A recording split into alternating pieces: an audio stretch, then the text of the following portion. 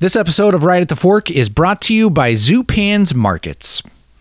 Court, we're right now, if anybody's listening to this podcast and they're looking for a new experience with a great company, Zupan's is really hiring. On their page, on their website at zupans.com/careers, I'm seeing 22 positions available with prompts that say view details. From bakery manager to cheese production, fun stuff. Cheesemonger and cheese production, floral team member, general merchandise, health and beauty manager. If someone wants to get out of the food business per se, there's a lot of jobs here, and all of them indicate details and how to apply. So head over to zupans.com and check out your next move. There you go. You got to love that. It's obviously a local company that's locally focused with its food and product. And when you go into your local Zupan's, the employees there are the happiest you'll find anywhere. So why not join that team? And, maybe if you're not in the market for a new job, but you're maybe in the market for a delicious steak, Harris Ranch Bone-In New York steaks are on sale at your local Zupan's as we fire up the grills because summer is officially here. Throw a New York steak on that grill from your local Zupan's. Yeah, and their meat department is second to none. Got to check out also their sausages to go on. Oh, yeah. On the grill. They have so many varieties of sausages, and you get those things just popping on that grill. And this month, their sausage of the month is, drumroll, curry chicken. Get a taste of the June sausage of the month. Cook up something new. And it's not, by the way, they have like 30 other varieties, at least. I could be wrong on that. Oh, I know. It gets very difficult when you're in there trying to make selection sometimes. We've been doing a lot of their sausages lately, and it's tough because there's such great variety. Chris, we should also mention, maybe you enjoy grilling. You can definitely grill. Or maybe you just want to, not grill and let Zupan's do all the heavy lifting. This 4th of July, they've got their 4th of July meal. It's barbecue ribs dinner for $4. You can pick that up at your local Zupan's. You can order right now through their website, zupans.com, and you get all of the things you want. Baby back ribs, barbecue sauce, baked beans, potato salad. Got this really great looking corn and tomato salad and cornbread. $99. Feed a family of 4 at your local Zupan's.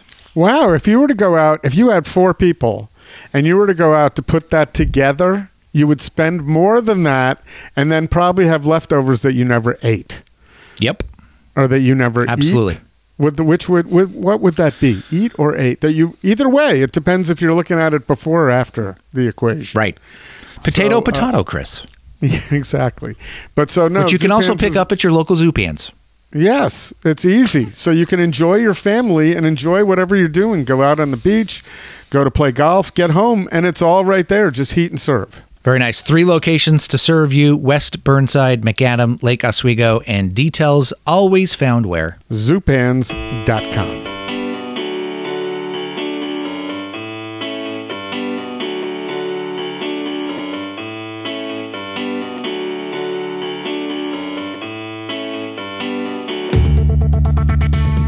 All right, here it is. Time once again. It's Portland's Food Scene Podcast. It is Right at the Fork with your host, Chris Angeles, Portland Food Adventures. And I'm co-host, sidekick, the Robin to his Batman, Court Johnson. How about that? Right. I guess that's about the same distance going back as mentioning, Ed McMahon to Johnny Carson. And neither of us could purport to stand in their shoes. Sure. No, but never. I can say yes. Really easy. Yeah. I used to love Johnny. I actually watched a couple of clips with him the other day. And then, of course, I loved Letterman. And now I can't stand late night talk because it's all about the celebrities and all that bullshit. So... yeah, it's been interesting to watch. I mean, I'm kind of right there with you, watching Carson and then Letterman, and then I'm a big Conan fan, and I feel like Conan's kind of where it ended, where he kind of got caught up into that weird transition, and then I'm not a Jay Leno fan, but I like his car show, but that's sure, yeah, right. he was like the worst. He was the worst interviewer on that show because he didn't really have a personality. outside of, his stand-up shtick. And so his interview questions were so, like, I don't want to, well, they were just fake because they were simply prompted by, notes from a producer. Hey, ask this question, and they'll take it from there.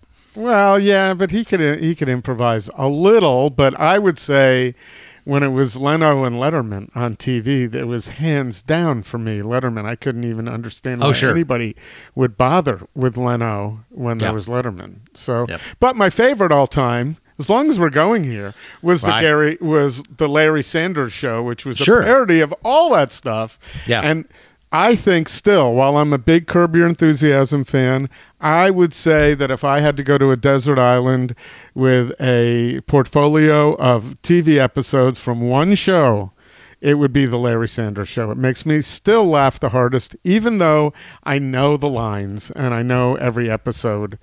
I've seen them all many times. If anybody hasn't seen the Larry Sanders Show, you can access it on HBO Max. Not all of the episodes, but most of them.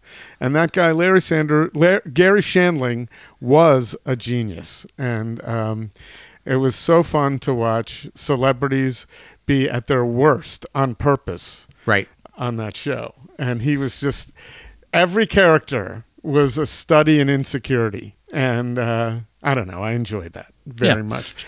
I don't know. Should we send a bill to HBO for that? Yes, a little. Yeah, they're going to get lots of watches. So many subscribers. Yeah, so many. Yep. All of a sudden, but no, that's my favorite show. I don't know how we got there, Court, but this is our opportunity to go a little, to just chat about what we want to chat about. Yeah, you and I are catching up a little bit because as people who tune into the podcast regularly, and we hope that people do, found that last week I was running a little bit solo as I interviewed Eric Russ and Larry Klauser from Pono Brewing.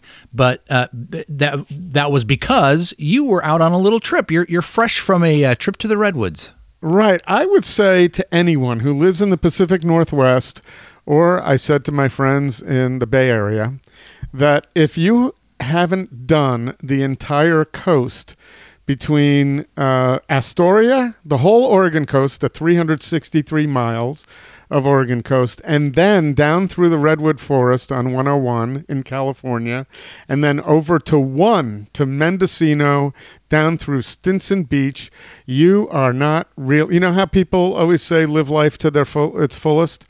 Yeah. No one's living life to their fullest in the Pacific Northwest if they haven't done that trip. It is truly, truly beautiful, and it's worth doing. I had never done it all the way to San Francisco, right through the Port Reyes seashore there, and I'll just say, or Point Reyes seashore. It was spectacular. I went to visit my cousin who opened his new restaurant in San Francisco called Coal Valley Tavern, and I wanted to go see his daughters, Angelus girls. There aren't many of them that I know of. And so I hadn't seen them in a long time. So it was great to go down and visit. Talk about neighborhood restaurants. The Coal Valley Tavern that he just opened is just an incredible neighborhood place. As a matter of fact, I could not really finish a conversation with he or his wife or his kids because and either in the restaurant or outside the restaurant, somebody would come over and say, "Hey, Jimmy," or "Hey, Burgess." Everybody knows everybody there, and it was interesting, and the food was great too. So it was nice to go down and have a nice leisurely trip. This time it was just me and my doggy Kodak, and I haven't traveled alone with a doggy in 5 years. So it was nice. It was beautiful. And very nice. And in fact, you touched on something I was going to ask you about. So like like you mentioned, I've done little short segments of the Oregon coast. So this was your first time really doing the coast all the way down to San Francisco in one fell swoop. Right. I had done it to Mendocino before, and then I've done it a few times to the Redwood Forest, but this was the first time I said I'm going all the way. And I would say you need to do it right, the days that you aren't spending in San Francisco or the Bay Area, if you have friends or you're going to stay there, you need 3 or 4 days each way to do it right, to not be driving and be able to stop and saunter through the different groves in the Redwood Forest and stay and see the beautiful coast. Mendocino is one of my favorite cities on the West Coast. And of course, if anybody really has time, going all the way to LA is even more spectacular because you got Big Sur and Monterey and all that stuff. But just based on the fact that we all most of us listening here live in Oregon, at least do the San Francisco trip. I strongly suggest people do it. And I've got some other travel too. I mean, you're fresh off a trip, but you've got some stuff lined up, and it sounds as if some space has opened up so people can tag along. Right. I've got 3 weeks away. We have our trip that many people know about. If you're a Flying Fish or a Leaf Gildersleeve fan who's been on the podcast a lot, we were previously sold out kind of twice, and then we resold it out, and then 2 people just backed out. So we kind of have spots on consignment that we would like to resell. And so there are 2 spots to the trip, which is July 17th to the 21st. It starts out in Halfway, Oregon at the Canyon Outfitters headquarters for dinner, and then we launch the next day on the river for 3 days with Leaf and Eric Englund, his chef Englund at Flying Fish, and they serve incredible seafood along the way and then have a finale dinner of only Flying Fish food. The rest of the trip is curated by the folks at Canyon Outfitters, and I will say this. There are a few people out there who know Lynette and George. We had a podcast with them, the Hauptmans, and they are completing their 40 years of the premier guides on the Snake River, or as some might know, Hell's Canyon. This is their last year. This is one of their last trips. We're doing another one with RingSide that is sold out a month later. But this is the last opportunity for 2 people to get in and enjoy the George and Lynette on their last year. That doesn't even include how great it is to travel with Leaf, a fishing beast, out there on the most beautiful river you're going to find here in Oregon. So contact me. You go to portlandfoodadventures.com. You can see on the trips you can book, do the drop-down menu there, and you can contact me or give me a buzz. I believe my phone number's on that website. 503-314-4221. Why not, Court? It's my cell. Do I want everybody to have it? But podcast listeners can have it. 503-314-4221. And you'll also see on that tab a trip in 3 months to Sicily. And we now have 2 more spots to that as well. So we would love to have someone go with us there with Austria Ensign. Beautiful trip to Western Sicily covering Palermo, Erice, Agrigento, and back to Palermo and lots of parts in between. It's fantastic. This will be, I think, our 10th Portland Food Adventures trip to Europe. And we have mostly repeat customers, and we're happy about that. And then you'll also find we have just done a trip to Basque Country with the folks from Urdaneta, the Contreras, Javier and JL, and also Andre, their incredible server. We have another one that's sold out in September, and we just added a new spring date, 2023, April, to Basque Country with Urdaneta. No one's signed up for that yet because we haven't mentioned it anywhere. It just was agreed upon, and we're ready to go. So contact me about that too. Thank you, everybody, for listening to these public service announcements. Yeah. They are public service announcements because the trips are fantastic. If you have the time, the interest, and the budget to go, strongly encourage them. Certainly, yeah. No, you're a traveling man, as Ricky Nelson might say. Yeah, it's a good gig, I would say. This and travel, and we have to get back to Portland Food Adventures events, which is how this all started. Right. But since COVID, we really haven't gotten it, and I've been kind of focused elsewhere. So we'll get some events going again. Sure. Someday. So that's one thing you've been to, Court, is a PFA event, right? Definitely have, and they can't be missed. So I'll be excited when they return, to the agenda, to the calendar. So, Chris, we've been talking about doing traveling maybe from longer distance, but here we can talk about traveling maybe just a short trip out to the coast to your neck of the woods, because we're doing a classic episode of Right at the Fork. Yeah, we thought it was a good opportunity to feature once again Chip MacGregor of MacGregor's Pub out here in Manzanita, which is just a really special spot. And he's a really knowledgeable guy. Actually, we discussed maybe doing a trip over to enjoy Scotland someday. And who knows? We'll see. That's down the road. But I found Chip to be a really fascinating guy. Really good interview. He's experienced at being interviewed about whiskey. I mean, they're specialists in that, and that's what they highlight out at MacGregor's. But you can get other beverages and some food as well while you're out here in Manzanita. I would suggest always making MacGregor's a stop.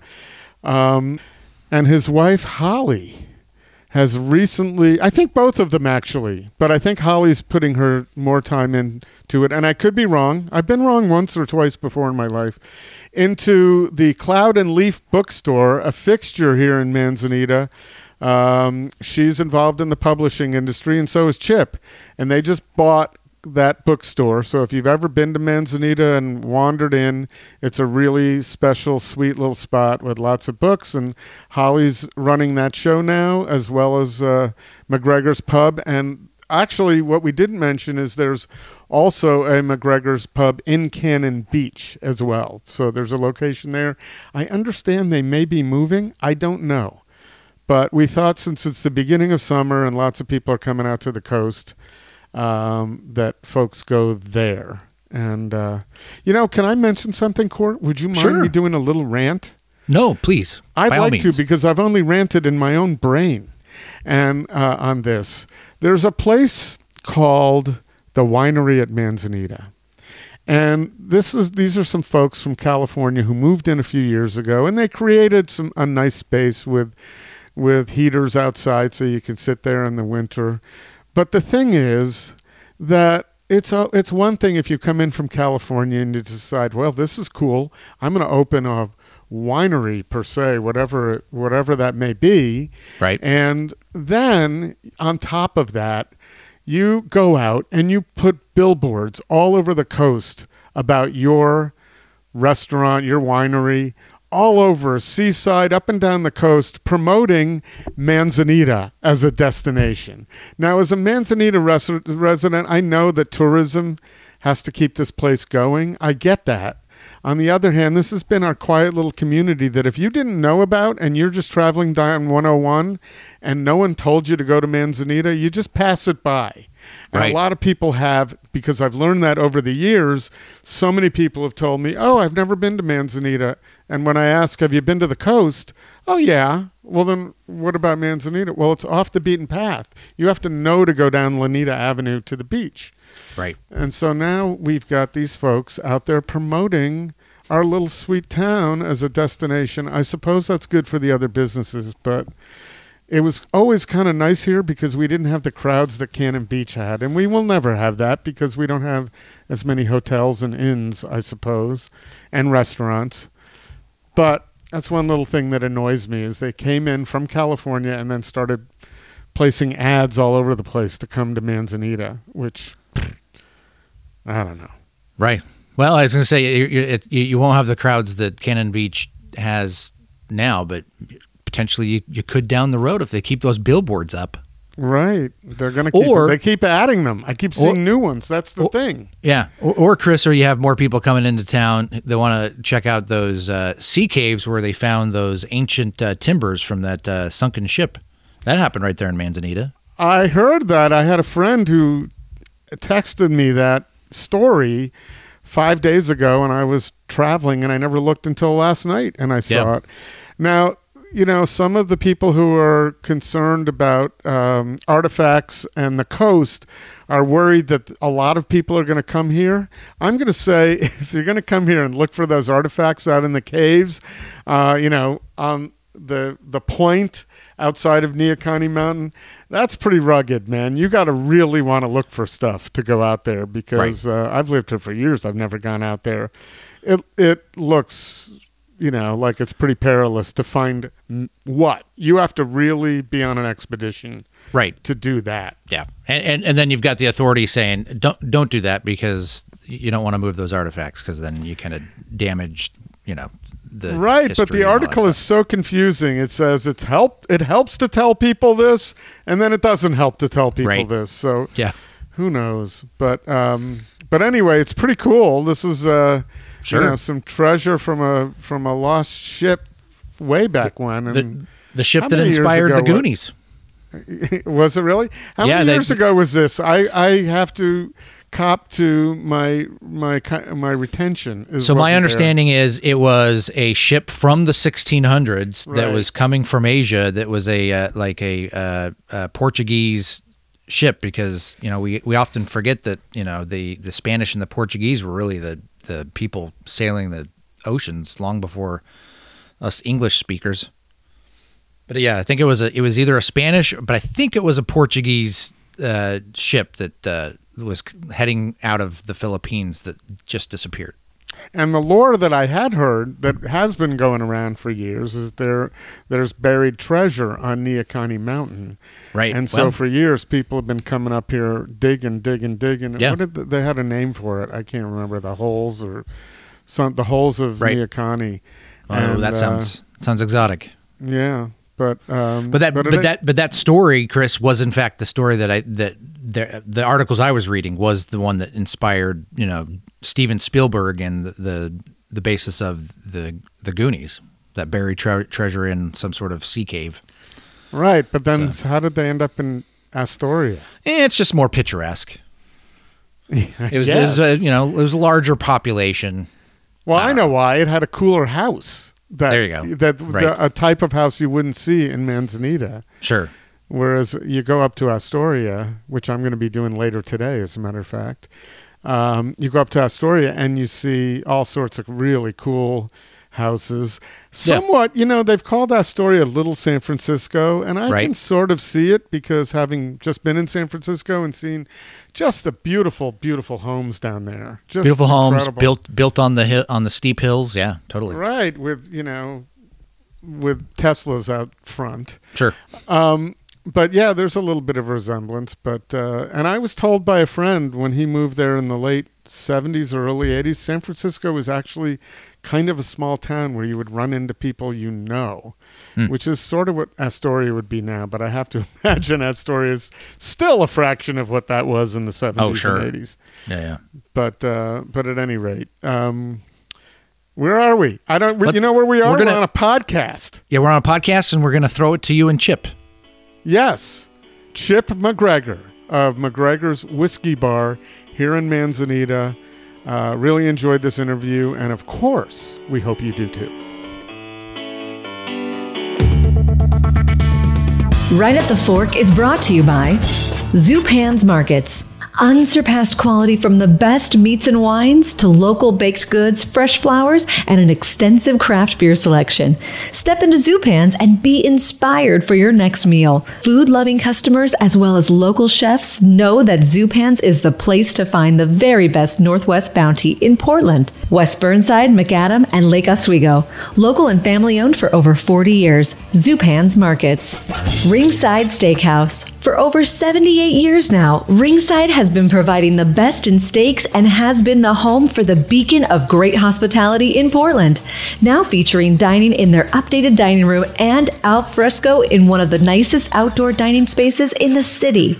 Make a reservation today at ringsidesteakhouse.com, and while you're there, sign up for their mailing list to be the first to find out about the exciting specials and events going on at Portland's beloved Hallmark restaurant, RingSide Steakhouse. And by Portland Food Adventures, featuring the best chef-centric experiences in Portland since 2010.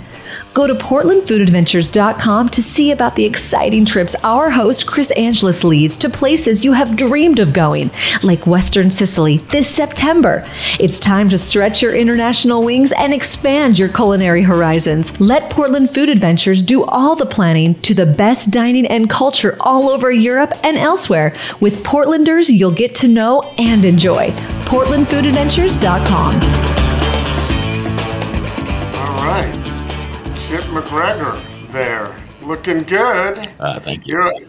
You're all groomed. You got your hair all set. You got some nice glasses on. You look like you should be serving some whiskey. Yeah, exactly right. I even shaved for you, even though it's holiday week. Hey, there's some brotherly love going on here. I shaved also today. Not as much, but I did. Right. So, but thanks for joining us. I assume this is a busy week for you in terms of your businesses? Yeah, well, it would normally be a busy week, except here on the North Oregon coast, we've had snow. I've been here a dozen years, and we've had a dusting a couple of times, but this is the first time here in Manzanita on the Oregon coast. We've got snow, and it's been there for a couple of days, and it hasn't gotten above freezing, and it's just never like this. And so it's not a busy week. Everybody is just, sheltered at home, enjoying the Christmas lights. Yeah, but I would think anybody who made plans for the Christmas week who is down here can navigate downtown Manzanita. That's not so bad. And so that's what we're hoping. They're looking for places to get out. I've had 4 people in my house here since Friday, and that's only 4, but I'm not used to it. And they're all my loved ones, and at the 5th. And so we were just talking about how it would be nice to get out because we haven't really gotten out. Yeah, you remember the old Benjamin Franklin quote. Benjamin Franklin once said, fish and friends stink after 3 days. Yes, I'm not going to say that, but I'm just saying we're getting a little cabin fever. So it would stand to reason that might be others like me or us out there who want to find a little watering hole. Right, who want to get away, get someplace which is warm and nice, and maybe even drink a little whiskey. Maybe. So let's talk a little bit about MacGregor's, because I read this morning that you and Holly, your wife, met there when it was Dixie's Wine Bar. Correct me if I'm wrong. No, that's absolutely correct. I was a publisher for Time Warner, and Holly was a high school English teacher, and Time Warner sold the book group. I was put out of work. Holly took a medical leave from her job, and we actually met in Manzanita at the community center at a community reading. She was asked to read a piece, and they asked me if I'd come as a literary agent, if I would come. And like most community readings, it was terrible. And but I sat there politely. And then this blonde woman got up and read something, and it was so good. And I walked up to her in the intermission and said, "Look, you don't know me at all, but oh my gosh, that was great. You have great voice in your work." And Holly was like, "Yeah, thanks." And she turned and walked away, clearly thinking I was hitting on her. I was, no, wait. But a month later, I walked into Dixie's Wine Bar there in Manzanita, and she was sitting there talking to the novelist Deborah Reed. And I walked in, and I heard someone say, "You should talk to this guy. He's a literary agent." And I turned, and there she was. So yeah, Holly and I actually met and had our first conversation in the building that we now own as MacGregor's. That was over 5 words, because you were able to try and get a few words in, not many edgewise. Yeah. So, and that was, there, of course, as far as Manzanita goes, there is the Sand Dune Pub, but it's got a certain vibe. But I always thought, when I moved to Manzanita, I always thought Dixie's, and now your place has similar vibe, but Dixie's was kind of the Cheers of Manzanita at the time. Dixie. For those who don't know, Dixie had a wine bar, and it was great. I used to go in there sometimes. Sand Dune Pub is down the road from us, and a good spot. Spent many an hour there enjoying stuff. They had a hard time during COVID, like all of us did. They were closed a lot. And then Jay owns the Lighthouse up on 101, which a dive bar, a nice dive bar, and lots going on there and everything. But yeah, Holly and I, several years ago, we're coming up on our 5th birthday of MacGregor's Whiskey Bar, and several years ago we were just talking about it, and it's like, what this town needs? It needs a nice bar. It needs an upscale kind of bar because people are coming in. We've got tourists coming in, people who live here. If they don't want to hang out at a pub, where do they go? I mean, there were 4 seats up at the Neocani Bistro. There were, 4 or 5 seats up at the Thai restaurant, and that was it. But again, there you're just at a bar, really at a restaurant. I mean, you're sitting at the bar at a restaurant. So and same thing with Big Wave. That was a bar at a restaurant. Right. Yeah. So we came up with this concept of, let's do a whiskey bar. Let's do something really upscale, which is nice, have a wide variety of whiskeys, and offer classes, let people know about it, really focus on craft cocktails and having good pours.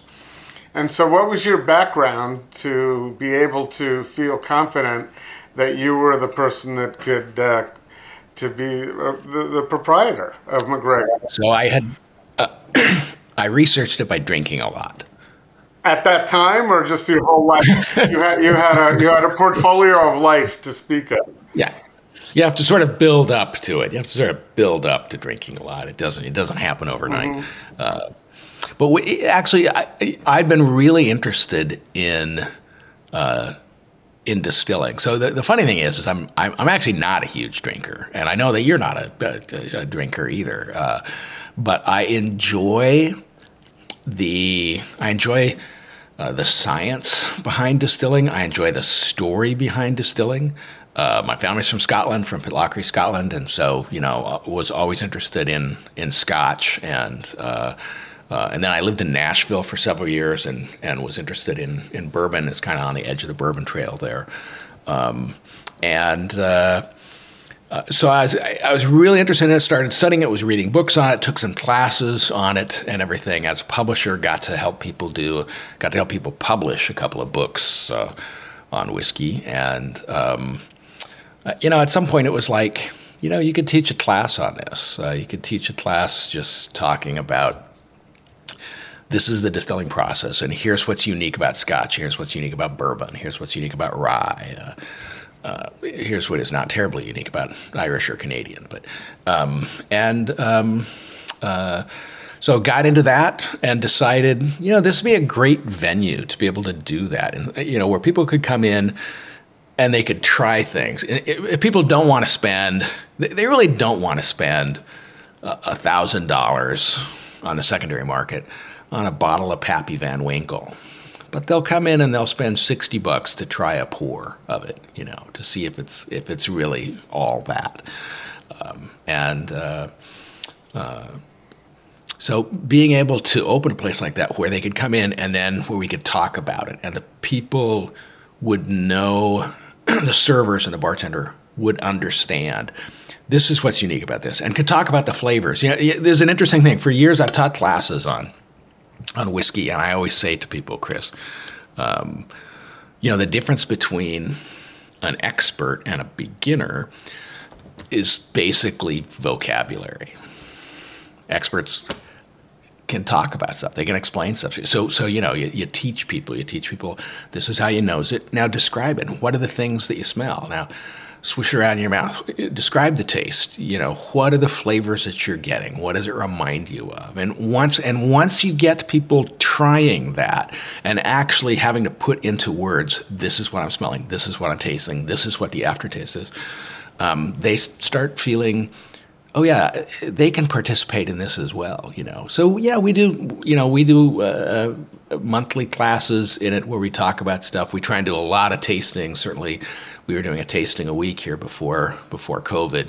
Try to involve all the distilleries certainly in Oregon and Washington, everybody that can come in, and I love doing that. To me, that's part of the fun.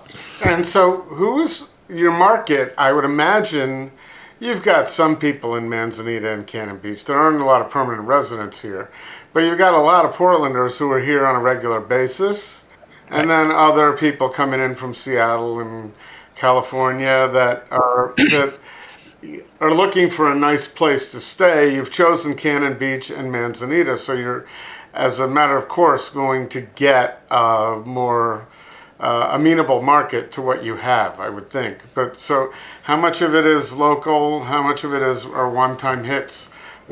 Yeah, and what's interesting is, so we have 2 locations.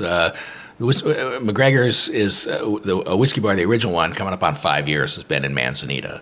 And then we've got a second location in Cannon Beach, which is coming up on 3 years. And they have a very different vibe. Manzanita, very much a local crowd. Locals know us, they love us, they realize that, here's a great place to go, been very loyal to us. Obviously, we have tourists coming in, but Manzanita being a small tourist town on the Oregon coast, which gets a lot of repeat tourists, people who kind of know about it, have discovered Manzanita. And so they come in. So it's always funny, Chris, because, you get a lot of people who are like, Chip MacGregor, remember us? We came in, last March. Oh, of course I remember you. And they want to know because they tried something. You introduced us to Isla Scotches, or you introduced us to Rise or to Michter's or whatever it is. And that's very much the vibe in Manzanita. Cannon Beach, totally different. Cannon Beach, frankly, feels like it's all tourists. It's all people coming in from out of town. So you don't necessarily have to remember as much for those people. Manzanita, do you have any kind of database system to put in, this is the Smiths and we did this and this, so you can... We do. As a matter of fact, it's funny you'd ask that. So we started a whiskey club for that reason, where we track what people drink so that they can try things. And when our customers, once they've tried 50 different whiskeys, then they get their name on a plaque on the wall. They get to become a gold member, which, and we've got the plaque. You can come in and see it. It's got a long list of names on it of people.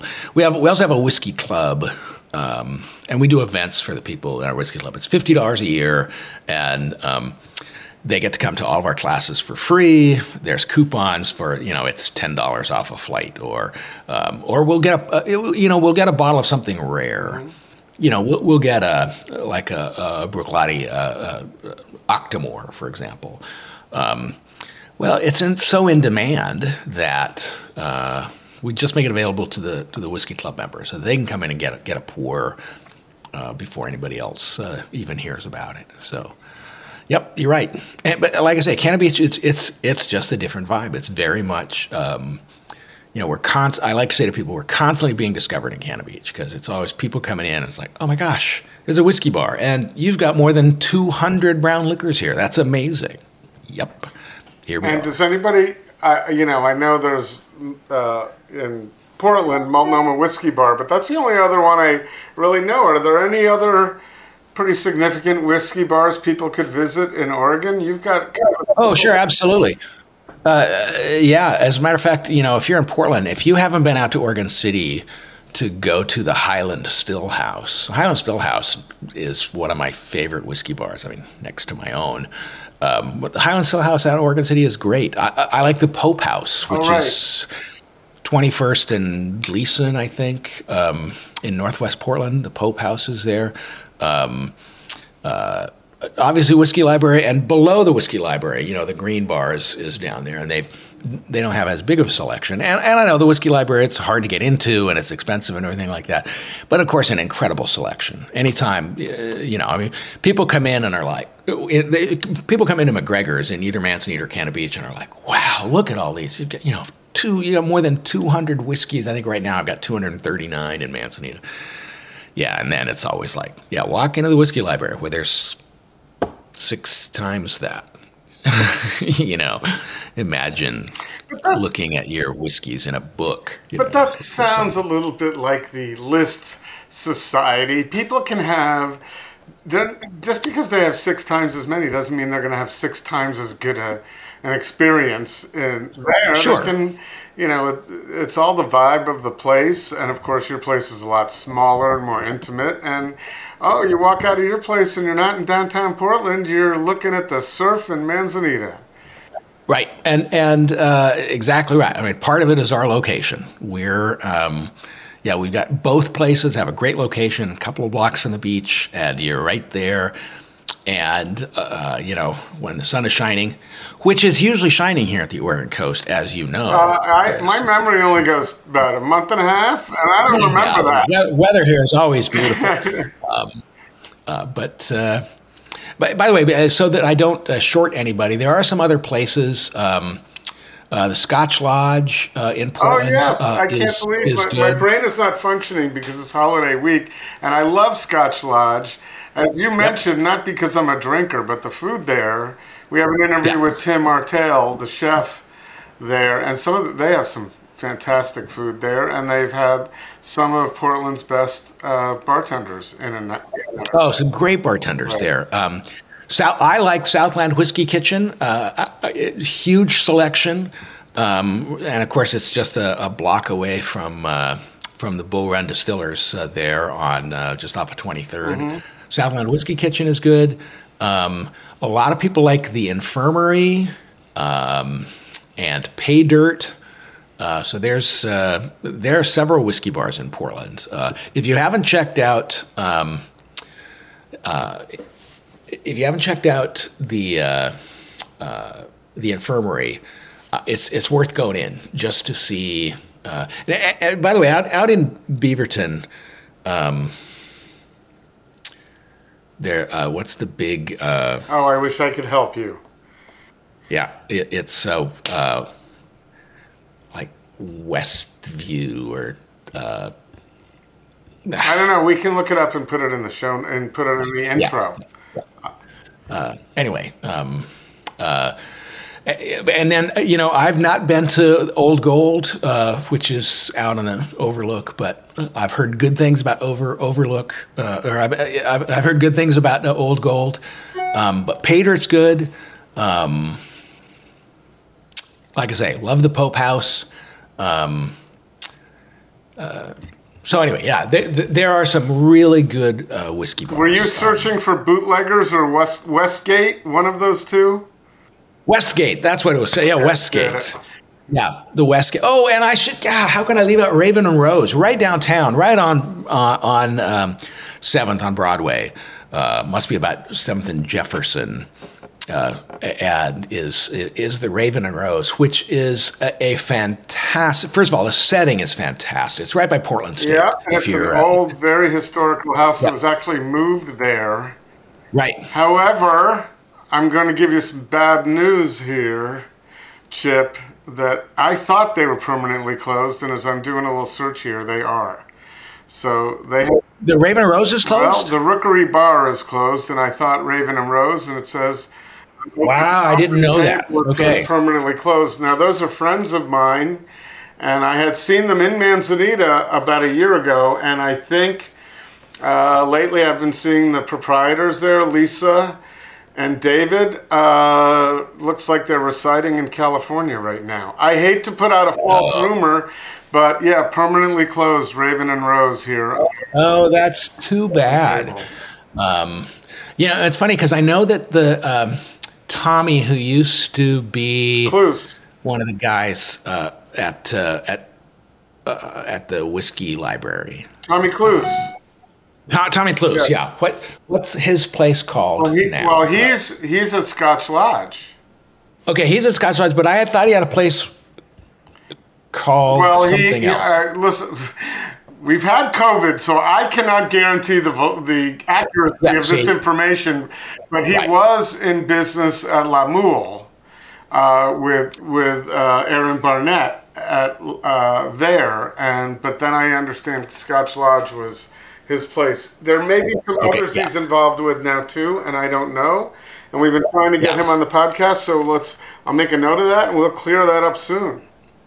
And but like I say, if people haven't been to the Infirmary or Pay Dirt, two other good ones. And I know I'm sending people, but I don't really view them as competition. I mean, God, we're 2 hours away. We're out here on the coast, and out here, frankly, when it comes to having a lot of selection, we don't have a lot of competition. No, there isn't. I mean, you can like a lot of places here and still,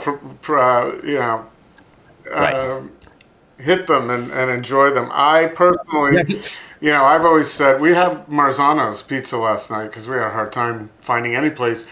But my son said, and I agree, we are really lucky in a little town like this to have such good pizza.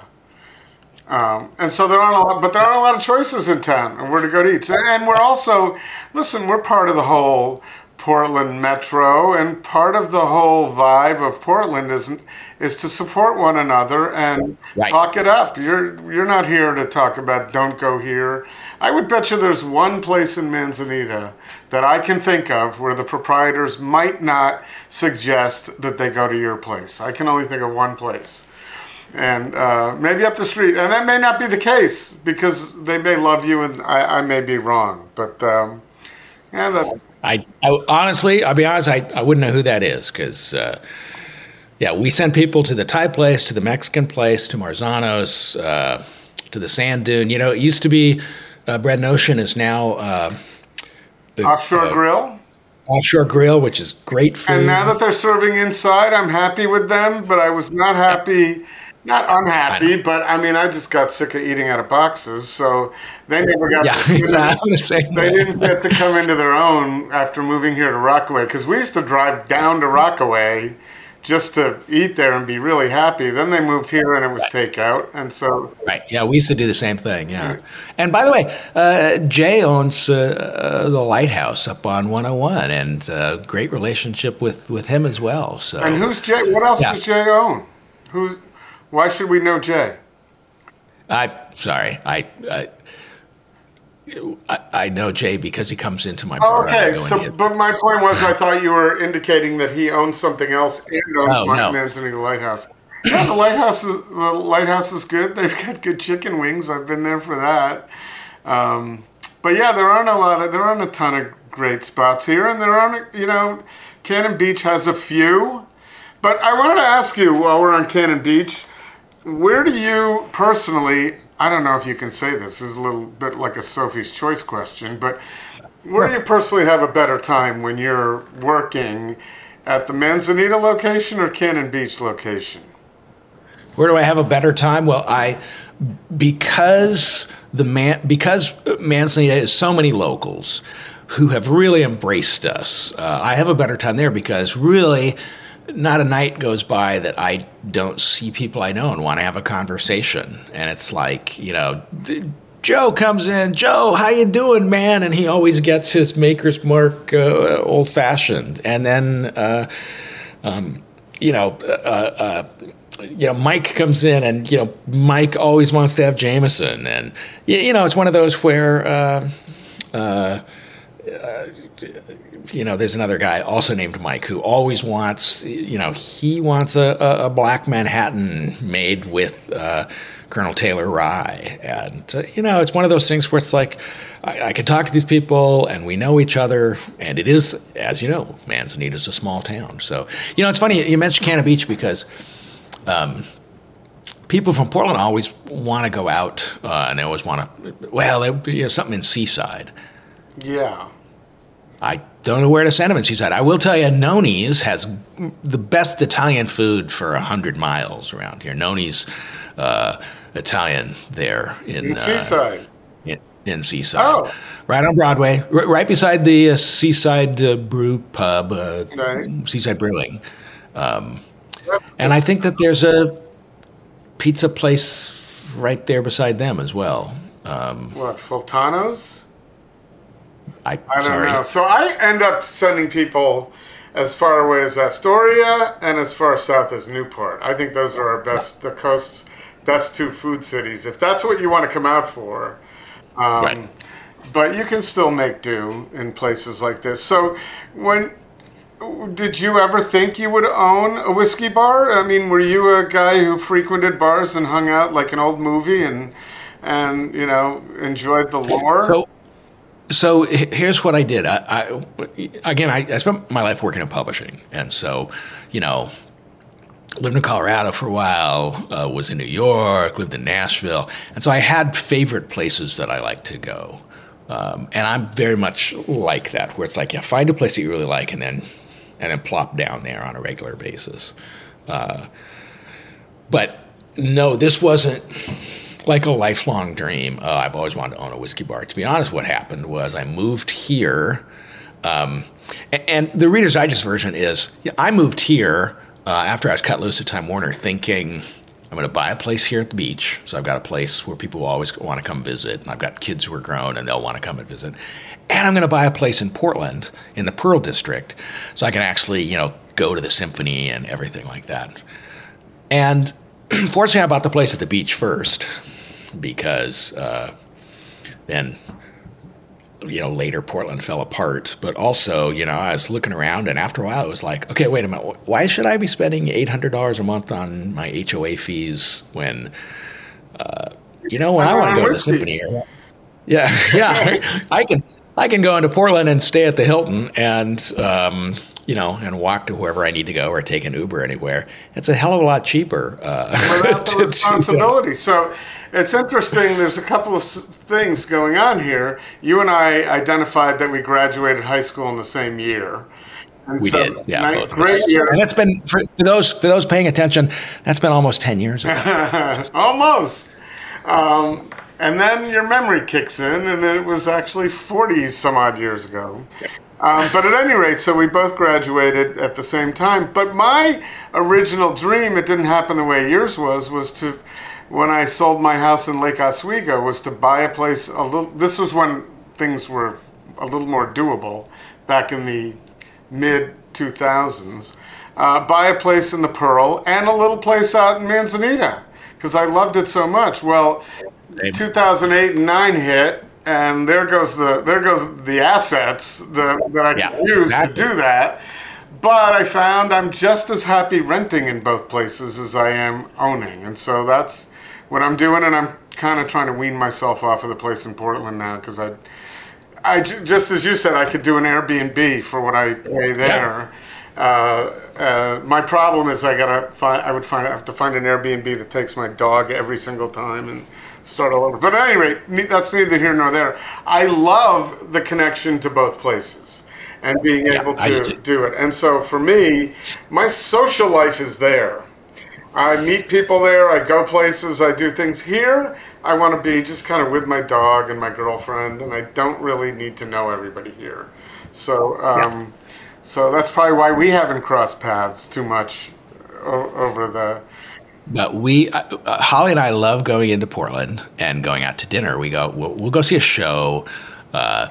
We just went to see the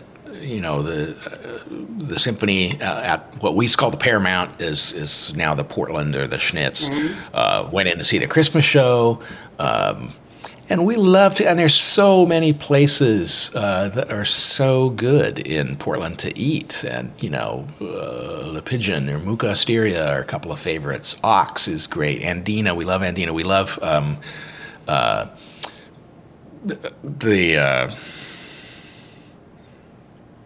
Nostrana? Nostrana. I love Nostrana. You just went through an all-star cast. There's so many to love there.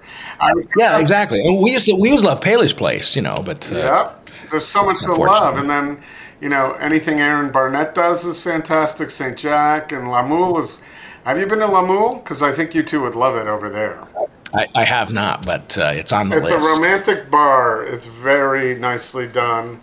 And then, you know what I've been lately, because if you ever wanted to open it up, we need sushi out here. We don't have a good sushi option anywhere. Right. So I agree. When I go into Portland, I'm on the lookout. That's the first thing that comes to mind generally, is a little of that. So, pausing just a moment here, Chris, to talk about one of our favorite places to eat here in Portland, a Portland institution RingSide Steakhouse. And get excited because now RingSide is open 7 days a week.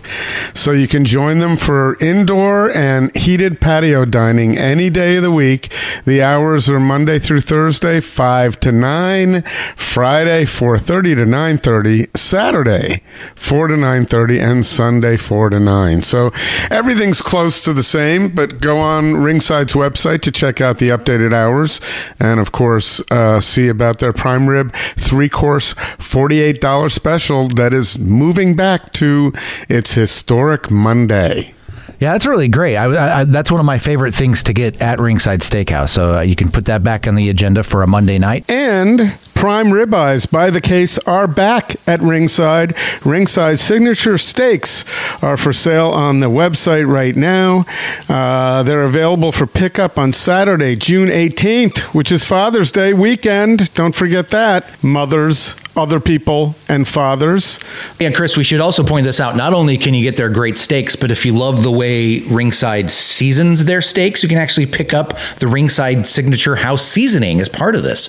So do that as well. Some RingSide steak salt that I had from a pack of beautiful food that I served at a party at my house not long ago. And that RingSide salt, the steak salt that they provided is going to last me for a couple of years. I assume it's going to be good for that long. Very nice. It's great. You can put it on steaks, chops, chicken, and your vegetables. Why not? So make those reservations on the website. Check out the hours on the website, ringsidesteakhouse.com. So do you get a lot of time? You're working hard here. The pandemic has been a little rough. However, for a lot of retailers and proprietors on the coast, 2020 was an excellent year. And 2021, this is where people could visit. So the tourism was crazy out here. So I would imagine it was kind of bittersweet for you because you had all these. It was bittersweet. Yeah. We lost a lot of money, obviously, during the pandemic. Things closed, but you still have to pay rent, and you still have to pay the electric bill, and you still have to pay the internet to keep your security cameras going and things like that. And we tried to keep health insurance going for everybody. It was a tough year. Things came back. Now, I'll tell you what, the biggest frustration I have is I have friends. I was just talking to somebody in the South there, in South Carolina, and they said, and I actually was also talking to somebody in Florida, and both of them said, yeah, we've been fully open, for months and months without any restrictions, no mask restrictions. Everybody's fine. And I go back and forth on that because I'm one of those who's like, yeah, I want to protect.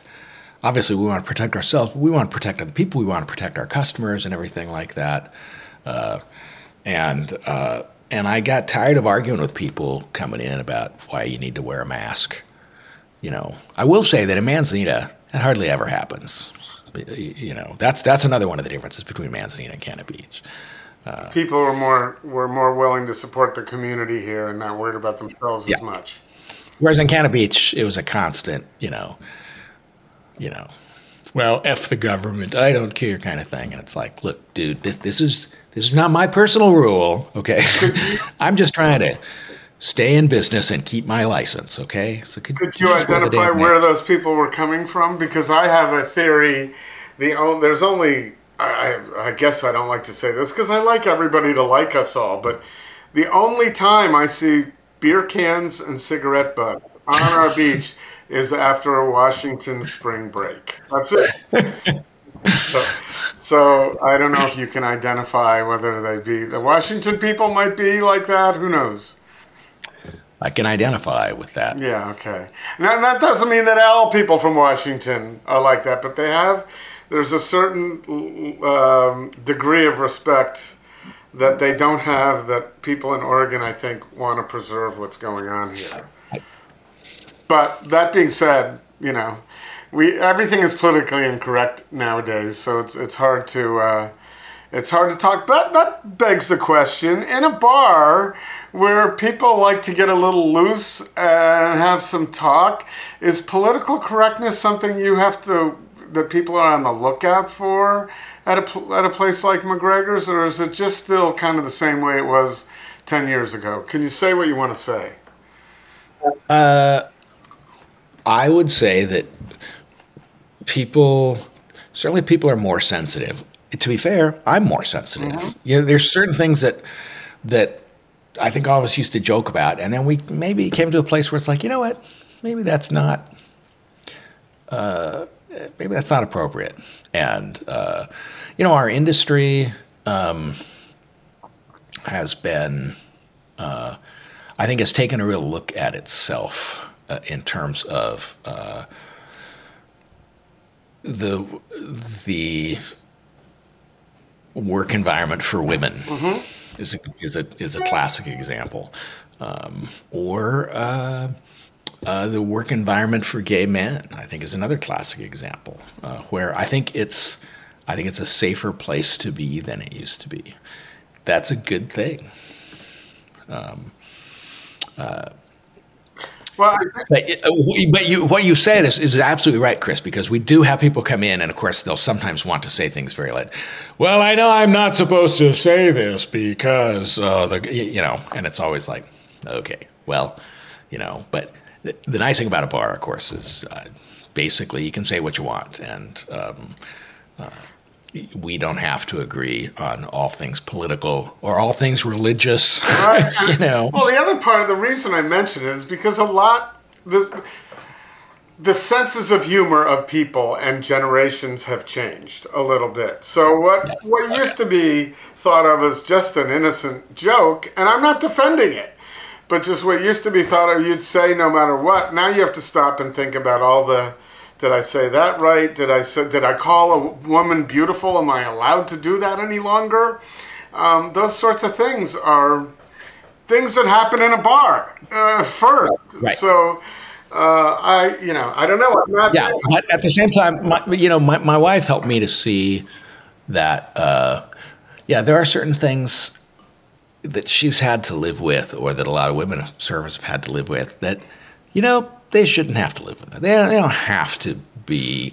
They don't have to live with constantly being hit on by guys. My daughter telling me, she got so tired of, guys have a couple of drinks and say to her, "Oh, you should smile. You're so much prettier when you smile." Well, and I think of it because my father I always called him an unadmitting alcoholic. So he was a drinker, and his drink was scotch. And man, he was the poster child for shit you shouldn't be saying to my mother. In my industry, in the whiskey industry, of course, Jim Murray every year, if you don't know, Jim Murray does the Whiskey Bible, and it's annually updated and stuff like that. And finally, in 2020, some people pointed out, look, Jim Murray sounds like a misogynist asshole, and he doesn't need to say that kind of stuff in his book, and it's not appropriate. And the funny thing is, at first, everybody, there were a lot of people in the industry who wanted to leap to his defense. And then I think as we all took a step back, it was like, yeah, you know what? Yeah, he doesn't need to. There's other ways to describe this rather than comparing this whiskey to, some woman's breasts. It's just like, okay, yeah, it's a fair criticism. You don't have to be a dick to be able to talk about whiskey. Find some way to say it where you don't sound like a dick. Yeah, well, some people would have a difficult time with that. That'd be a big challenge. Yeah. However, what you have to come to realize is nowadays everything is a lot more diverse. So whiskey drinking is certainly a lot more diverse than it was in my father's day in the 19th hole at the country club. I mean, they were going to say stuff that just couldn't even be published now. But so, things have changed. Women are participating more in the industry in different ways on both sides of the bar. Yeah, we had Jill and the folks at Freeland come out and do a tasting. It's an all-woman owned and operated distillery, Freeland Distilling in Portland. And I have to say, I love it. I wish there was more of that. I wish, frankly, that I wish that we had a more diverse industry, which, as you know, the distilling industry tends to be a lot of white males. And look, I am one of those people who sees diversity as being a good thing, with customers, with staffing, with suppliers, with vendors. I think it makes us all better people. I don't think many people would argue that now. I think most people are on board, and if they're not, even if it goes against the grain of what they think, they still generally know politically they have to outwardly show that. Now, I go back, I think, not only to the 19th hole at the country club, but I go back, I used to do some work, one of my first jobs in advertising, our big client was Seagram. And we used to do focus groups in New York, and there was I don't remember one woman involved in any of on the client side, on the agency side, there were no women. They just didn't exist. So we've come a long way from there, because I think the majority of anybody in advertising right now are women. That was not the case then. Yeah. There's actually, if you look it up, there's like a group called Women Who Whiskey, and I know that on the Go Bourbon site, I know that they've done some articles on Nicole Austin and other people like that, women getting more involved. I have a daughter who's gay, and so I'm sensitive to that, how we talk about and treat people, and appreciate them, and not just like tolerate people who are different, but appreciate them and include completely. That's right, and that's because it is interesting. I've been saying that for a couple of years. You watch, I'll tell you, there is going to be. We're starting to see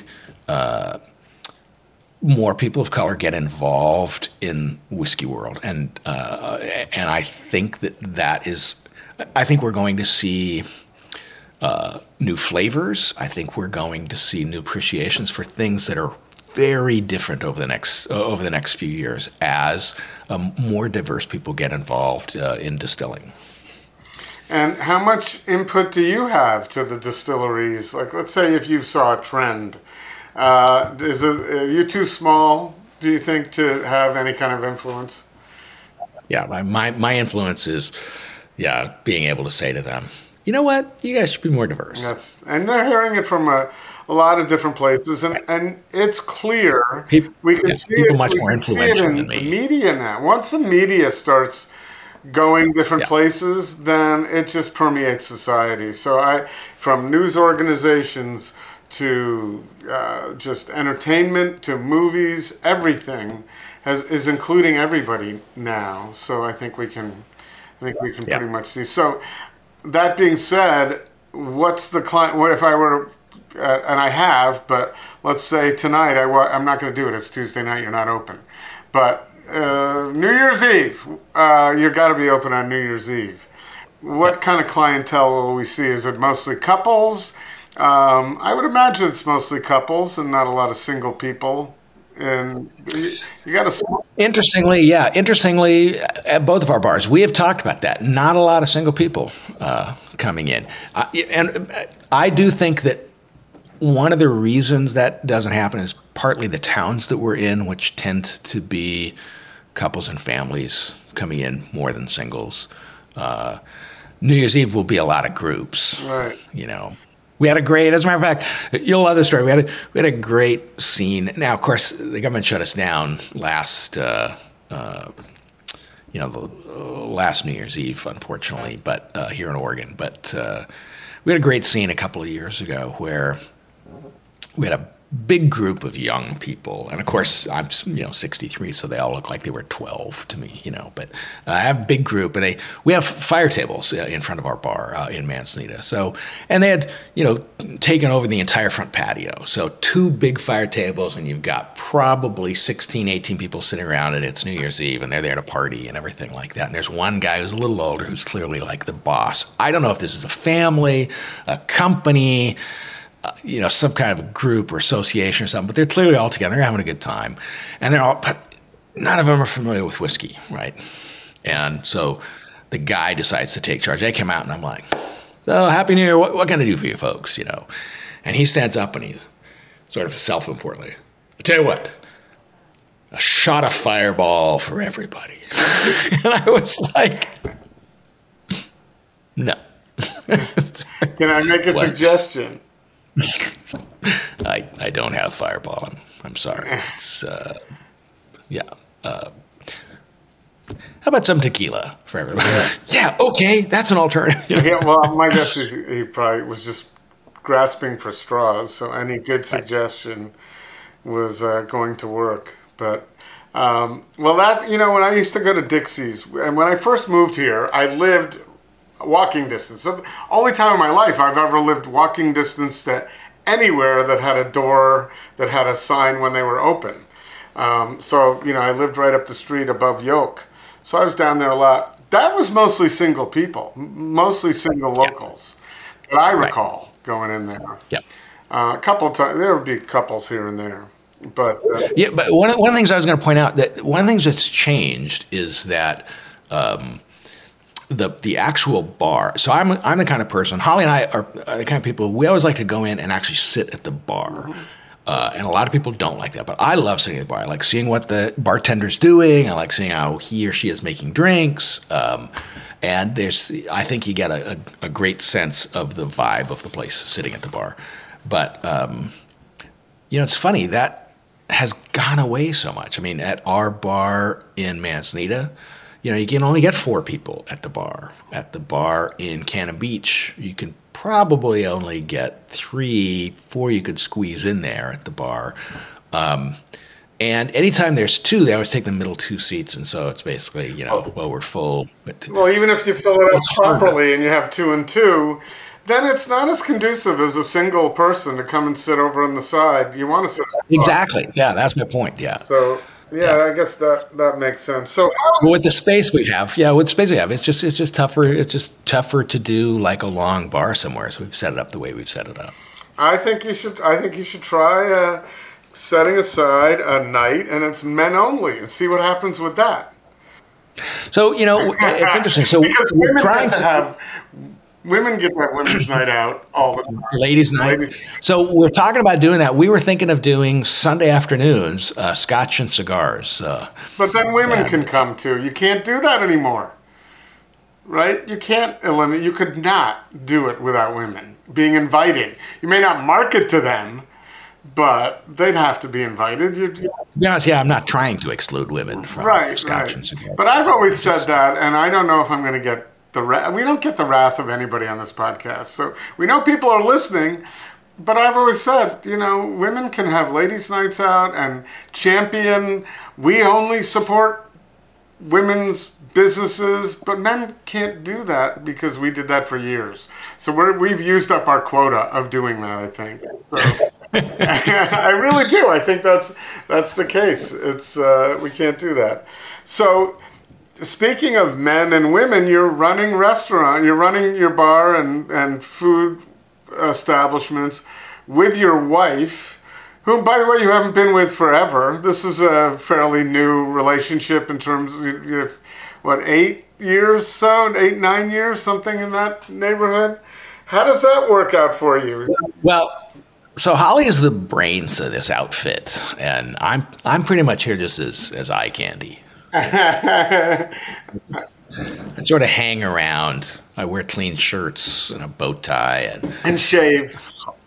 And shave. Holly's actually the brains of the outfit. So we work well together. Like I say, we met at the wine bar and hit it off, and we're coming up on we got married in January in Maui, and we're coming up on a third or fourth anniversary, and we'll skip over this part. We're great together. Holly is the thing is that people love my wife. She's friendly. She's knowledgeable. She knows how to make people feel that they're being listened to, and that's a great trait in your business. Yeah, exactly. Yeah. And they come to me because they've got a question. It's like, hey, tell me about this scotch, or tell me about this bourbon. Okay. And so you both know your roles, and you've got two different places, and you're on the same page when it comes to the vibe that you want. And when issues come up, let's go this way. You're not really fighting each other on that. So yeah, we're really not. Here's a good example of food. We both agreed. It's not just, the goal was to, have a couple of hundred whiskeys, right? Lots of, and a lot of high-end things, a lot of high-end scotches and bourbons and ryes.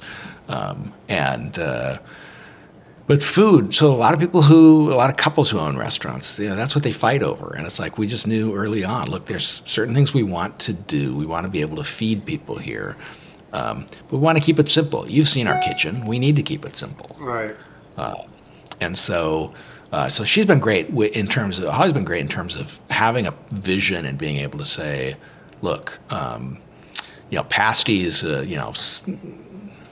sandwiches that are like how do you explain a pasty? Well, it's a little bit like an empanada, but it is like an empanada.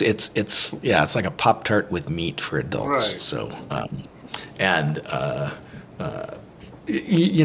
or bringing in a stew, or bringing in our lobster bisque or something like that.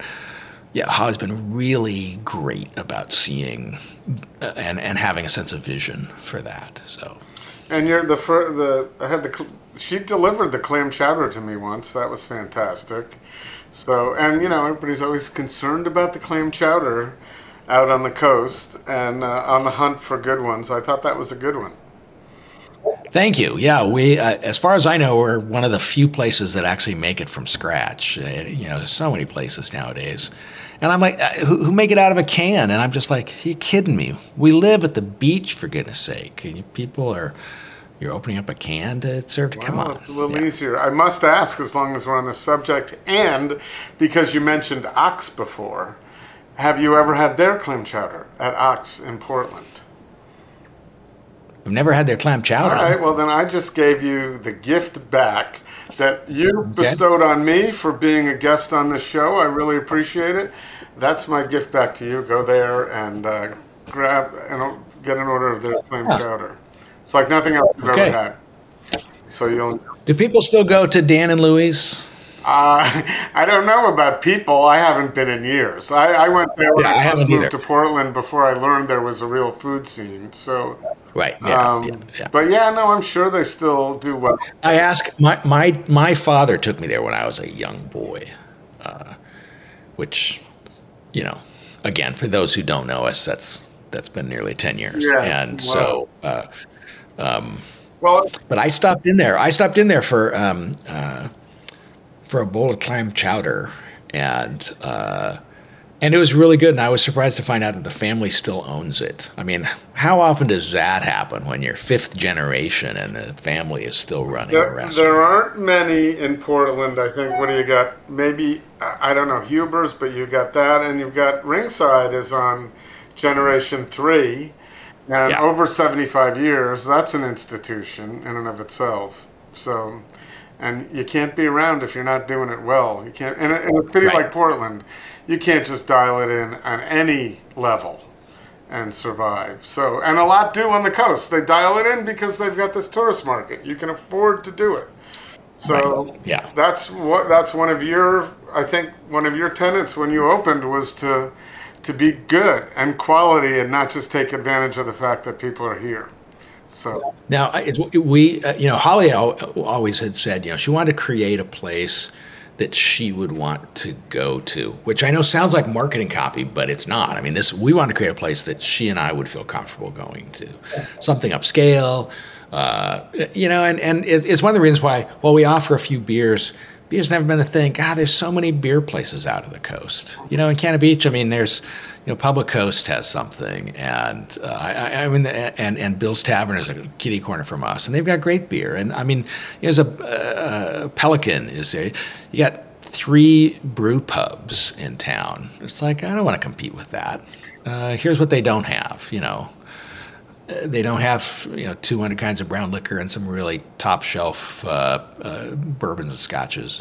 So let's do that. Let's create a place where we'd like to eat here, we'd like to drink here, we'd like the ambiance. I think that's important for any business. I know in my life I've wanted clients that I like to be with. Right, that's important, and you want to run your business as though you were there. So that's the best benchmark. And I think a lot of businesses, and I'm not necessarily talking about restaurants, but a lot of businesses, they went to school and they're reading manuals and they're reading how other people, what the norms are for others. I've seen travel agencies do that. And there's better ways to do things if you're looking at it from a customer standpoint. So right. So that's the case. Did you ever have a job in radio? You have this voice that is... Yeah.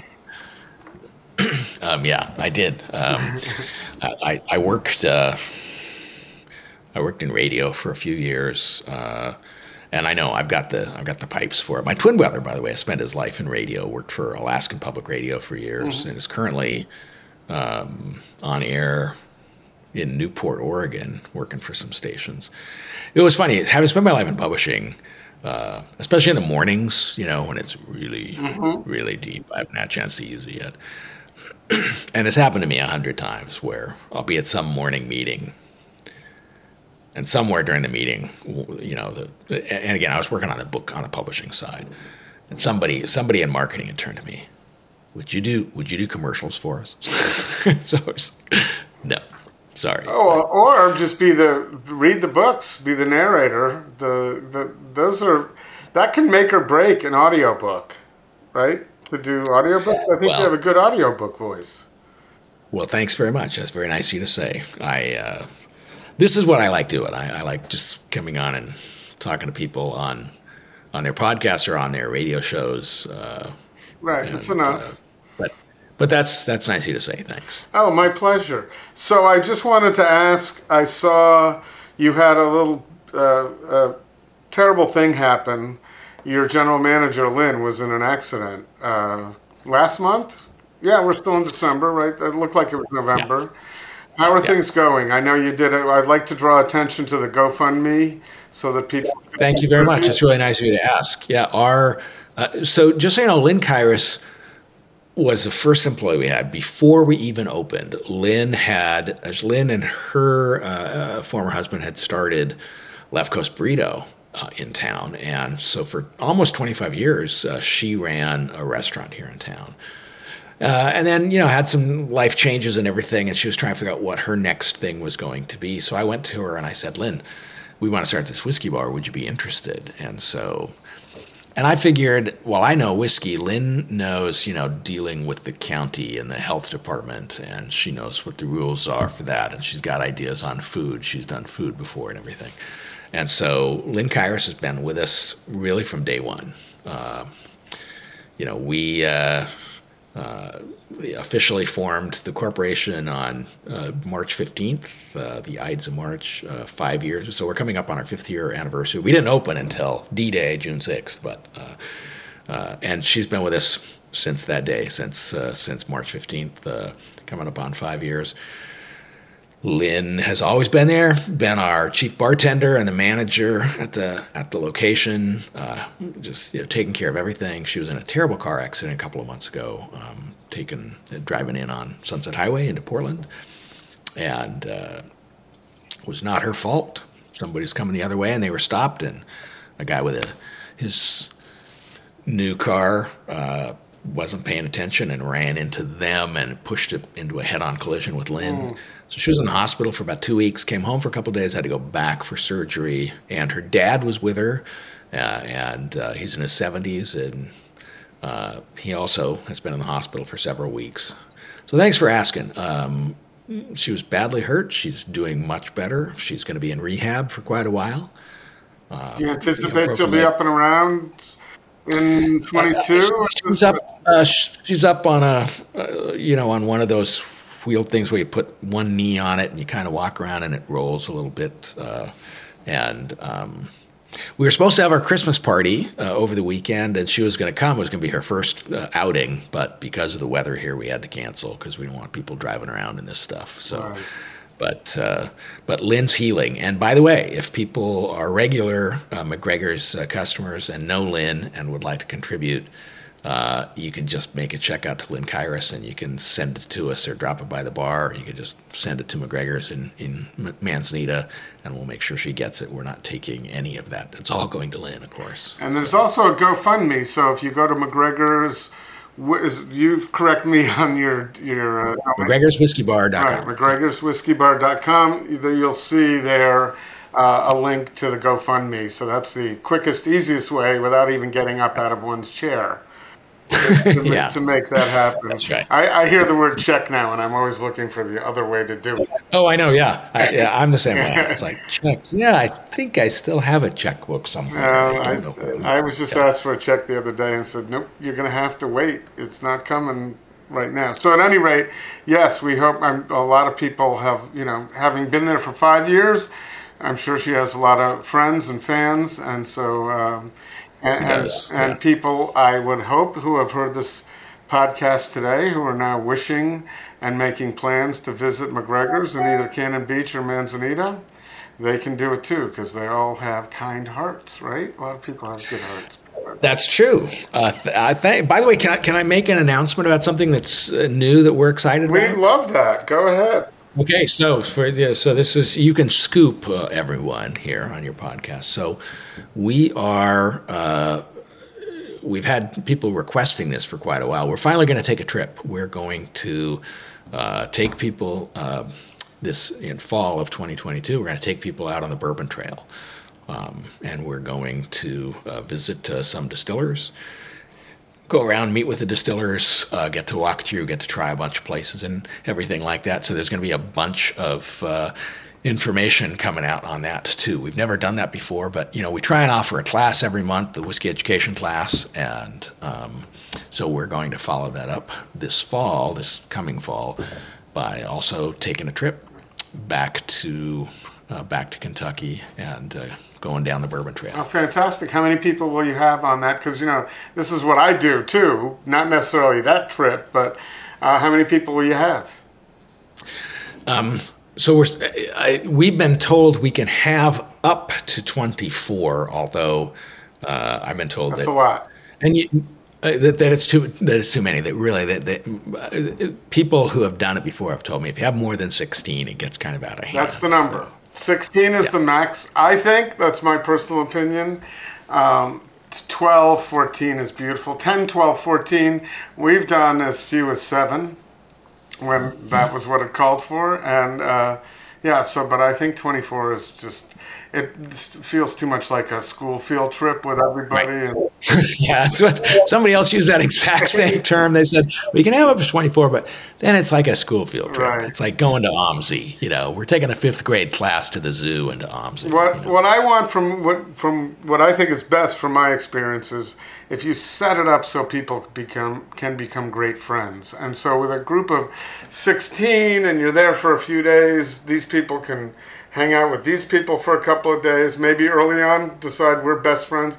We have people from our first trip when we went to Barcelona who are still traveling around the world together. They're best friends, they do things, and that to me is the most gratifying thing. Beyond their experience and what they enjoyed is that they now have people they can with whom they can expand their horizons. So that's cool. I'll be happy to promote that too, because we have people who are interested in that sort of thing. Well, thanks. Anything else going on in 2022 that everybody should be aware of in terms of coming to Manzanita or Cannon Beach? That I saw you have some trivia nights, you know, I don't know. Yeah, we had to kill trivia during COVID, but trivia is coming back, and we continue to have classes every month. If people want to join the Whiskey Club, we're doing a new push. Anybody who joins here in January will for the year, it's $50 a year, and they'll get a MacGregor's Glencairn Scotch glass, which would be better if I could actually hold up a glass, but I didn't think to bring one. This is, by the way, this is all audio if we didn't talk about it. You and I are just seeing each other to make this a more comfortable conversation. Okay, all right. So it's a beautiful glass, and it will change your life there.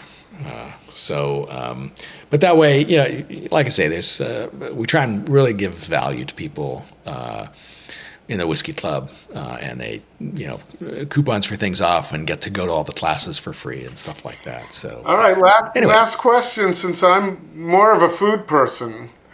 If I'm coming into, let's say, Manzanita, what do I want to order? What would you suggest where on the menu do we go for best food that you're serving there?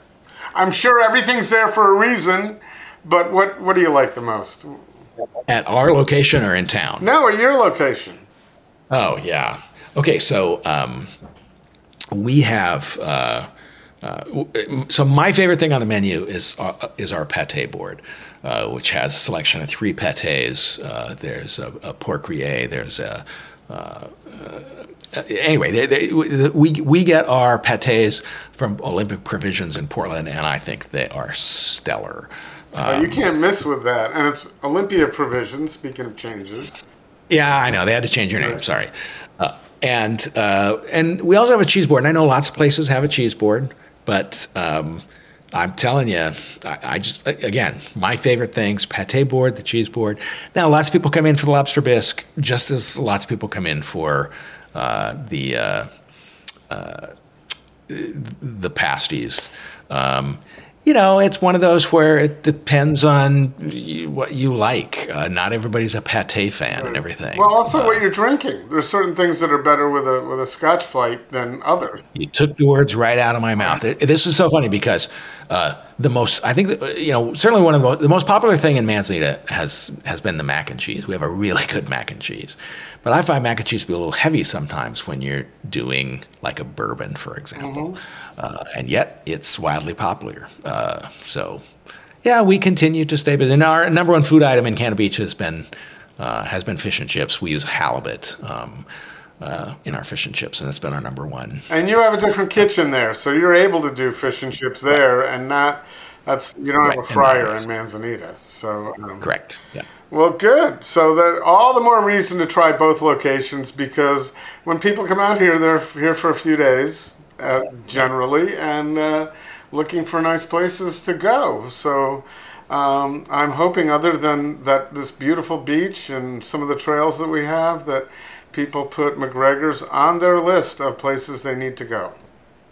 That would be so nice, please. And if you're around, ask for me, Chip MacGregor, or ask for Holly MacGregor. We'd love to meet. And if anybody wants to reference the show, we'd love to talk to you and everything. Chris, thanks so much for having me on. I really appreciate it. It's nice to meet and good to have this conversation. Yeah, no, it's great that we've had the opportunity. I really appreciate you doing it on this holiday week, taking the time and closing out our 8th year. You know, when we started doing podcasts, we had to tell people what a podcast was and how I'm serious.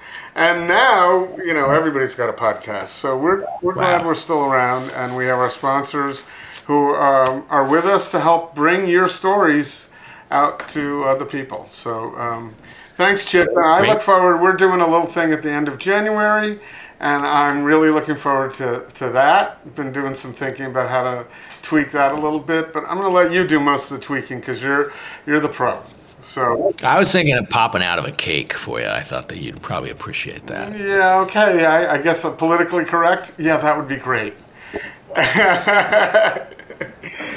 Hey, Merry Christmas, Happy New Year. You too, and same to Holly, and we will be in touch soon. And all right, thanks very much. Best to Lynn too, going into the new year. Hope you have her back soon. thanks. I'll pass that along. All right. Thank you, Chip. We'll talk to you soon. Right at the Fork is hosted and produced by Chris Angeles and Court Johnson. Connect with us on Twitter and Instagram at Food Podcast PDX or on Facebook at Right at the Fork or online at rightatthefork.com.